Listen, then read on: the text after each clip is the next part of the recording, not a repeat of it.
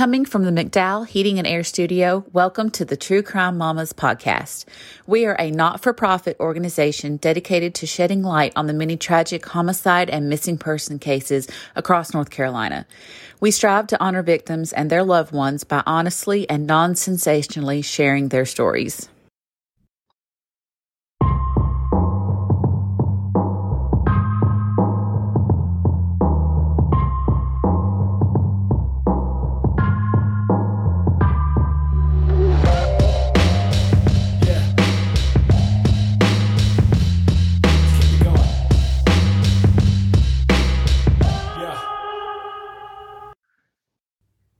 Hey, True Crime Mamas and friends, this is Christina. And Heidi. Hope everyone is having a great week so far. We're kind of taking a departure from some of our normal cases where they're very heavy in interviews. Those cases have been taking us quite a long time. So what we thought we would do is just do a couple mini episodes for you before we jump back into some big cases. So today we're going to jump into the story of a real life Barbie and Ken. Oh, man. Yeah. And I know nothing about this case, so it'll be good. It'll be fun to tell you. I had actually forgotten about the cases. It's been a while ago, but it's a famous North Carolina case from the early 2000s. So this real life Barbie and Ken power couple, and even their friends call them Barbie and Ken. So I just didn't name them Barbie and Ken. I kind of don't like that. Yeah, their friends call them that. But these people were like a power couple. They were incredibly brilliant, gorgeous, athletic. They were described as all-American, just what you would consider to be what we would call a perfect couple. So they were at Purdue University in Indiana, and they graduated and got married in 1993. So what brought them to North Carolina was they had an opportunity to get graduate degrees at North Carolina State. So go Wolfpack. And not that I really know sports. Go sports. Woo! So after Eric received his PhD in 1998, he received a federal grant, and that was to work as a postdoctoral research scientist, not assistant, at fancy. UNC. Yeah. And it was at the Lineberger Comprehensive Cancer Center. And, you know, I did not know this until I actually had a blood clot. And a lot of the cancer centers also deal with any type of blood diseases. Oh, so that makes sense. What he was working with was pediatric AIDS research. Oh, so he's like the coolest guy. Yeah, I mean, super cool. And he was a research fellow, so I mean, it sounds like a super cool job, and you think it would mean a lot of money, but unfortunately, he wasn't really making a lot of money. He was just working on a research grant. I don't think fellows usually make a lot of money. They really don't. I mean, I don't know. I mean, I would imagine they're kind of like doctors that just start out, you know, and they're like doing rotations. Like the work they're doing is more important, so they'll compromise on their pay. Yeah, I think so. I mean, he was making a difference in the life of kids. So I imagine that the reward was also there too. So in January 2000, they had their only daughter. Her name was Claire. And shortly after her birth, Anne decided to stop her PhD study. So she was doing the same thing as Eric, but wanted to do something a little bit more lucrative. So she took her graduate degree, and she got a job as a research scientist at GlaxoSmithKline, which... pretty important. Huge company? Yeah, in RTP Research Triangle Park. So there's Heidi's from Utah, y'all. And so with Research Triangle Park, that's an area of Raleigh that is really technical. They do a lot of either software type of things or pharmaceuticals. So, but like medical. It's all kind of a medical. For the most part, except the software is a little bit more diverse. But there's a lot of medical because of the hospitals, Duke and UNC being around. So she got to GlaxoSmithKline, and it was a great paying job. Not just okay. I mean, she was doing really well. And this is after their baby? After their baby. So she had a newborn. But it was just something that gave the family an opportunity to have some of the finer things in life. And from everything that I read, Anne really liked the finer things in life, especially when it benefited her self-care. So right after she got the job, she splurged on breast augmentation surgery and then got a couple other cosmetic surgeries and beauty treatments. Cool. You do you, mama. Exactly. You do you, have fun. And according to her former sister-in-law, Leanne McGee, Anne's outer appearance was very important to her. How she dressed, her makeup, her hair, everything down to fingernails and toenails. So it sounds like she was super polished. And an added benefit to this new job was an opportunity to meet new people. So she got really close with new coworkers, and they spent time outside of work as well. So they had a lot of socialization activities. Fun. So Anne made some new friends and ended up inviting her husband Eric to come along on outings. And just like many couples do, they made couple friends, and one of them was a couple by the names of Daryl and Yvette Willard. And the one thing they also had in common is they also had a young daughter. Mm-hmm. So the friendly relationship, though, unfortunately became a romantic relationship between Anne and Daryl. Yuck. And according to Daryl's wife, Yvette, Daryl was depressed about turning 40. Oh, my gosh. So that was a little difficult on him. And she said that they had been married for a while, but the newness had worn off, and they just started fighting a little bit more. So he had an affair because he turned 40? Apparently. I somehow missed that assignment. Yeah, no. It did not happen. So after Anne came into Daryl's life, he started paying more attention to his appearance. He started working out. Warning sign. Yeah, lots of red flags. And Yvette actually said, I knew he was attracted to Anne when I knew the way he talked about her versus the way he talked about everyone else at work. So, she totally had that wife instinct. So she knew Yvette something was up. and Aaron worked together? Yvette was the wife of Daryl. Daryl and Anne worked together. Okay. Yeah. And then Eric is Anne's. Eric. I said Aaron. That's okay. Eric, Aaron, close enough. But they, so how he was involved with Daryl was because of his wife. Right. So they were still hanging out, but then also there was the affair going on. I'm trying to keep up. It's like Days of Our Lives. It kind of is. That's how the story is. And it gets a lot more complex from here. So Daryl told Yvette on her birthday, happy birthday, Yvette, he needed time away to think things over. And so he was going to go on a work trip to Chicago. With his mistress. And Yvette said she knew that he was going on a romantic tryst with Anne, but she didn't confront Daryl out of fear. She said, you can know the truth, but until it's spoken, once you get those words out, you can't get them back. Yeah. Okay. And she said, and I guess I was hoping he'd realize what he was doing. So I think she was kind of hoping for a rude awakening without her saying, what's up? You're cheating on me. Yeah. So instead of a work trip, Anne and Daryl went to Chicago for a romantic getaway at the Ritz-Carlton. So bougie little trip. Yep. And Anne wrote an email to Daryl after the trip. And the email stated, I never want to stop making you feel. I want to show you new things. I want to touch you in places that you knew not existed. Very uncomfortable. I think everyone in the room is cringing for our listeners.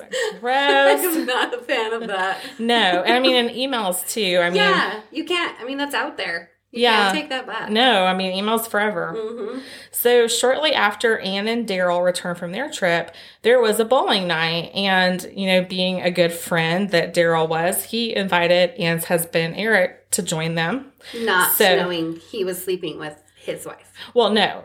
So you're confused again. Oh my gosh, okay. So shortly after Anne and Daryl returned from their romantic getaway, there was a bowling night, and Daryl, Anne's boyfriend, I don't want to use the L word, but boyfriend, lover, no, he invited Eric, Anne's husband, to go bowling. Gotcha. And then 2 other coworkers went too. So without the wives? No wives, just the guys. And so Daryl bought the whole group of guys a round of beers and personally handed them out to each guy. Okay. So Eric tasted his beer and it just didn't taste right. Yeah, we're going there. And soon after, he became violently ill. Oh, was that eye drops? It was not eye drops. Okay. But just wait. If I was going to, I would use eye drops, just so you're aware. Oh, gosh. They won't do it to you. Okay, good. Eye drops. Someone else did that, didn't they? Wasn't that a case where someone used eye drops? Probably. Oh, boy. Well, it's actually much more sinister than eye drops. Okay. Just wait. So his condition became so bad that Anne had to drive him over to Rex Healthcare. It was the closest hospital to where they lived. And he was admitted, and because of that beer, he stayed at the hospital for more than a week. And doctors were flummoxed. Did they do a tox screen? They did, but they couldn't figure out why he was so sick. And they thought it was food poisoning because he thought it was something they ate. And so in the midst of his hospital stay, he was transferred from Rex to UNC hospitals. And tests were performed, and they showed traces of arsenic. But for some reason, there was a delay in relaying this information to the provider. So they did the test, but the test results didn't come back in a timely manner. Arsenic is a powder, right? It is a powder. Yeah. Oh. So Eric started to improve, and he was released from the hospital and sent home to recuperate. But then 6 days later, he became violently ill again. Because he was getting it at home. He ate dinner, a chicken dinner that was prepared by his wife, Anne. What? And Anne rushed him back to Rex Healthcare, and doctors started the process of reviewing his test results. So that's when, ding, ding, ding, toxicology. I feel like that's so dumb. Like, of course they're going to do a toxicology report. Yeah. With, like, mysterious symptoms. Yeah. That's dumb. But Anne was weaving a little plan. Okay. Anne had a plan. So Eric's blood work came back from the lab, and it was found he had high levels of arsenic in his blood. So they started treatment immediately to see what they could do. And because Eric was poisoned with arsenic, the Raleigh Police Department was brought in to investigate. But before the detectives could even get to the hospital, Eric was dead. And he was only 30. Just shut down your organs? Everything. Just kills you from the inside? It kills you from the inside out. And I mean, there are stories of people getting poisoned by arsenic, and it is a very violent, disgusting death. So before his death, though, Eric told officials he had no idea how he came into contact with arsenic. He could not figure out what could have happened. So while funeral arrangements are being made from Eric, police began their investigation. And once they had the toxicology report in their hands, it had been revealed that Eric had been poisoned for quite a while. So it wasn't just starting with the beer. It had been, actually, they think that he had probably been getting small doses of arsenic for about 5 months before he actually died. They were just like walking around town with arsenic in their pocket. Well, like, remember where they worked? Oh, yeah. They worked at GlaxoSmithKline. So believe it or not, they had access to it. Yeah. So, and again, that meant whoever poisoned Eric actually did have access to arsenic for a long period of time. And it didn't take long for cops to have a suspect. So the most obvious suspect was Eric's wife, Anne. And Anne did not do anything to dissuade suspicion. She refused to cooperate with police. And in just a couple of days after Eric's death, she had already retained attorneys, and not just, your regular run-of-the-mill, I'll give you advice. She got these high-profile attorneys, and you weren't living in North Carolina at the time, but back right before this, there were some lacrosse players from Duke, and these lacrosse players were accused of rape, and they got them off. So they were really experienced. Was he the same attorney that that took the case of the staircase? Oh, I don't know. We'll have to look into that. Yeah, Michael. Oh, what was his name? Oh, Jenny's Googling. We'll get back to you. We'll keep going. So, so she got, not one, but 2 really good attorneys. Wow. Yeah. So the police investigation kept going, though, in spite of that, and they ended up going to GlaxoSmithKline, and they ended up seizing something called sodium caclidate, which, y'all, I know I can't pronounce these. Sounds right. Forgive me. But what this is, it's a colorless to light yellow crystalline solid or powder, and it smells a little bit like garlic. So I could see how beer could kind of disguise that garlicky taste. And then also chicken, like a chicken dinner could, or anything that you might eat for dinner. I mean, you could just say you really like garlic a lot. Yeah. So it's an organic arsenic compound, which is used as a herbicide and a medication in animals. And then they also got 2 expense reports, a fulfillment contract, a lab notebook, a computer, and a keyboard. So they were getting a lot of stuff. Okay, going back to the attorney, what was their name? Their names David were... Rudolph? Not the same then. Oh, not the same. It was Wade Smith and Joe Cheshire. Oh, so close. So the investigation then moved to UNC hospitals, and that was where Eric worked. And they searched his computer network, and they took 2 disks which contained his emails and his lab's computer files. Because by this point, they figured out that they were lovers. Well, Eric is the husband. Oh, right. Gosh, seriously. It's been too long since I've watched a soap opera. I know. It's really hard to keep up with. There are a lot of players in this game. So, and then when they went back to the Miller's house, so Eric and Ann's house, they seized a laptop. So, of course, they found emails on Ann's work computer, and it indicated she was having an affair with Daryl Willard. And it also proved that the work trip to Chicago was instead that romantic weekend at the Ritz-Carlton. So on January 21st, 2001, the Raleigh Police Department searched the home of Daryl, the lover. We'll just go ahead and say it. And they seized documents and 2 computers. And during the search, Daryl was questioned about his relationship with Ann, as well as Eric's death. And he insisted he had absolutely nothing to do with Eric's death. Of course. And then he refused to talk to anyone and said he needed to have a lawyer. So he shut it down. To be fair, if I ever got questioned, I would not speak a word without an attorney. And everyone, don't talk to police. Get an attorney. No, don't take a lie detector. Yeah, but he immediately shut it down too. So, I mean, they now had 2 suspects that were not communicating. Yeah. And so later that same day, Ann had her in-laws over to celebrate their baby Claire's first birthday. And the celebration was interrupted by police knocking on the door. And police wanted to talk to Ann because they wanted to confront her about her relationship with Daryl Willard. They probably waited to make their big entrance during a family birthday party. And it makes sense. But Ann saw the detectives at the door, and she ran upstairs and hid in a closet. Oh. That's not very I know. I mean, at least, sister, own it or deny it, but closet, but that's what she did. And then the very next day, there was another tragedy. Yvette Willard came home, and she found her husband, Daryl, dead in their garage. And he had a self-inflicted gunshot wound to his head. And beside his body, he left a handwritten note. He apologized to his family, and he declared he was innocent.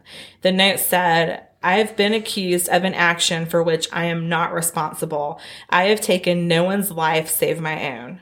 The world looks black to me. All I can see is a smearing of my name, pain caused to my family, personal humiliation, and probable economic ruin." I wonder if Yvette was suspicious, or if she, by that point, knew of the affair. I think she knew of the affair. Yeah. I don't think she thought her husband would have had anything to do with it at all. And I don't know. They don't really go into detail about how much he was involved with it, but ultimately, he didn't the beer kill. at the bowling alley. Yeah, but one time making someone a little sick versus 5 months. Yeah, for sure. Not that there's any excuse to do that. No. So on May 10th, so this is 5 months later, Eric Miller's autopsy report was released, and it confirmed he was poisoned with arsenic. And at least 2 doses were administered, and at least 1 when he was last hospitalized. So someone was still poisoning him in the hospital. Wow. The toxicology report also revealed that the substance seized from Ann's workplace was found in Eric's blood, liver, and urine. So they were able to connect the substance to what was in Eric's body. Yeah. And then on May 16th, 6 days later, a new toxicology report was released by the ME. And this report showed that Eric was given at least 1 substantial dose of arsenic several months before his death. So again, going back to where they thought it was 5 months, I mean, they were able to prove it out. So not long after the deaths of Eric and Daryl, Ann decided to pack up everything and her daughter and move to Wilmington. And she moved in with her sister, but also started a completely new life. So this life included a new job. So she was a research scientist. Now she becomes an interior designer. Quite a departure, but... And then also she has a new boyfriend. He's a Christian rock star. And I don't mean to get giggly about that, but murder's not very Christian. No, exactly. No. It's like, did she tell him? Like, did he know, or was it just something that I don't know. It just doesn't connect. Because the police didn't have like proof, they couldn't hold her in Like wherever she was. Yeah, they just didn't have enough evidence, and they knew she was complicit, but they just didn't have anything to tie her to it. So they kind of had to let her go do her own thing. Well, that was though until they interviewed Yvette Willard. So they talked to Daryl's wife, and in this interview, she told police that Daryl had talked to his attorney, Rick Gammon. So remember, he requested an attorney. Gammon told Daryl that he could be charged with attempted murder. So if Daryl's lawyer told him he could be charged, what did Daryl say to make him say this? Well, Gammon refused to say anything because he said, well, this is attorney-client privilege. Yeah. I'm not going to say anything. So because of that. Even if he's dead? I mean, he stood his ground, and 2 years of litigation followed because he was not going to reveal. So they ended up taking it all the way to the Supreme Court. So during those 2 years, though, more details about Ann's odd behavior before and following her husband's death came out. During her affair with Daryl Willard, she apparently was also having an affair with a man in California. Oh. And on the day that Eric went into the ICU, instead of, being there for her husband, she just went and had her hair done. Oh, cool. That was really important. And then another time, this dude's dying. She left his side to go clean the house. She probably had someone that cleaned her house. Let's be real. Yeah, probably. And from the first night of Eric's hospitalization, she trashed all of his soiled clothes. And I don't know, if my husband was in the hospital dying, I would want to keep everything that smelled like him. And I know that's kind of weird, but, it'd be comforting. Soiled, when he was sick. Yeah. Okay. I'm talking about just dirty clothes. Stuff would go in a dirty clothes basket, not he threw up or anything. So she threw away his dirty clothes? Yeah. Weird. Yeah. So, and also, the one kind of big slap to Eric's family, they wanted to have him buried. She chose to have him cremated. Yeah. Which, a lot of people in the lives that we cover make that decision because you can't do anything with the body once it's ashes. Nope. So Anne moved on with her life without Eric. She married her boyfriend. His name is Paul Martin Kantz. He's a Christian rock guitarist. All while having this baby. Well, she's probably not a baby anymore. Yeah. But that lost her dad. Yeah, and they actually moved in with his daughter from a previous marriage. So it was the four of them. Anne, Claire, Paul, and then his daughter. Mm-hmm. So on May 27th, 2004, the North Carolina Supreme Court finally ruled that Rick Gammon, Daryl Willard's attorney, had to privately tell a judge what Willard told him. So then the judge was supposed to determine whether the information should remain confidential and they could continue to respect attorney-client privilege, or if that information should be given to authorities. Yeah. So when the judge, it was Wake Senior Resident Superior Court Judge Donald W. Stevens, ordered him to reveal the information, Gammon decided he was going to appeal. Oh. So even though he was ordered to do it, he still took it back to the Supreme Court. What does he have to lose at that point? I mean, maybe it was just principle, this is something that could change everything. If I don't stand by attorney-client privilege, what does that mean for my future clients? I mean, I could see on principle doing it, but anyway, the information remains secret. And finally, though, he had to share what happened. So he went to Superior Court, or the Supreme Court, and they said he had to do it. Mm-hmm. So he revealed that Derek told him the day before his death that he met up with Ann, in a parking lot, and Ann was really upset and crying. She admitted to him that while Eric was hospitalized, she took a syringe that contained a substance and injected it into his IV. Oh. Daryl asked her, why did she do this? And she said, I don't know why I did it. So Daryl claims he didn't know of the 5 months prior of poisoning? They don't go into details. I mean, I tried to find a little bit more, pretty much. But that sounds like he didn't know. That was her first confession of using poison. Yeah, she confessed that she used poison then. So And honestly, that was all they needed to charge her with murder. So they ordered her to surrender herself to authorities. And on September 27th, 2004, a Wake County grand jury indicted Ann with first-degree murder in the death of her husband. So she moved on. Instead of going to trial, a plea deal was offered to Ann. And they really wanted to do this to spare the family and to spare little Claire. Yeah. So they made the decision that they would offer her 25 years in prison, and she made the decision to take the plea deal. Okay, so she was like in her 30s at this point.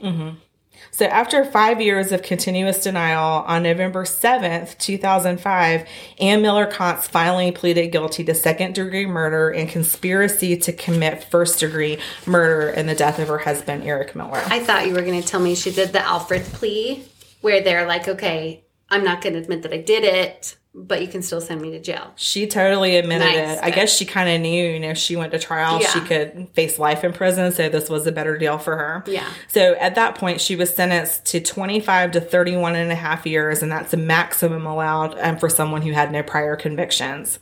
Even for murder? Even for murder, which I thought was really tame. Which is clearly premeditated murder. Yeah. But it was a plea deal, so they I guess they thought what they did was fair.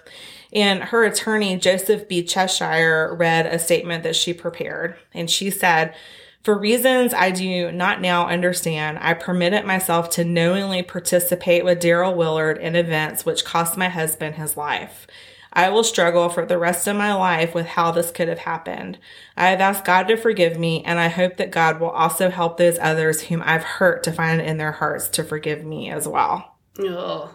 So, of course, she throws Daryl under the bus because he's dead and he can't defend himself. Exactly. And I mean, we don't know. I mean, I couldn't find anything to prove that he did something to the beer. I mean, I feel like he probably threw a little something in there. So maybe because the arsenic was attacking all the organs, the liver couldn't process the beer right. Oh, that's a really good thought. So maybe that just pushed him over the edge. Maybe maybe he actually had no idea and they just thought it was the beer and it was something he had for dinner that night. Or maybe he wasn't a big drinker, so like a beer didn't happen very often and that kind of just pushed his liver overboard. Yeah, I mean, but pretty much they say that Daryl had nothing to do with his death, which I agree with that.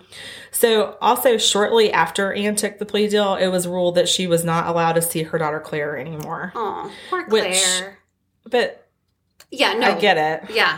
And until she turned 21, Claire's aunt and Eric's family share custody of her. And now she's aged out of any type of custody, so she's a young adult. So Ann Miller-Kontz is incarcerated at the Anson Correctional Institution in Polkton, North Carolina. She doesn't have anything on her record other than the fact that she murdered her husband. So she has been a very well-behaved prisoner. But her earliest projected release date is September 15th, 2029, and she'll be 59 years old. So it's not that far away. And she won't, I mean, she could definitely still have lovers. She definitely could have lovers. But that's the story of Ann Miller-Kontz. So we always thought we had one Black widow in North Carolina, but we actually have two. That was a good case. Good job. Oh, thanks. It was really interesting to interview it was really interesting to research. You have interviews on your mind. All the time. All the time. Well, that concludes our case. We hope everyone has a great couple of weeks, and we'll see you then. We'll see ya. True Crime Mamas podcast is a production of TCM Productions.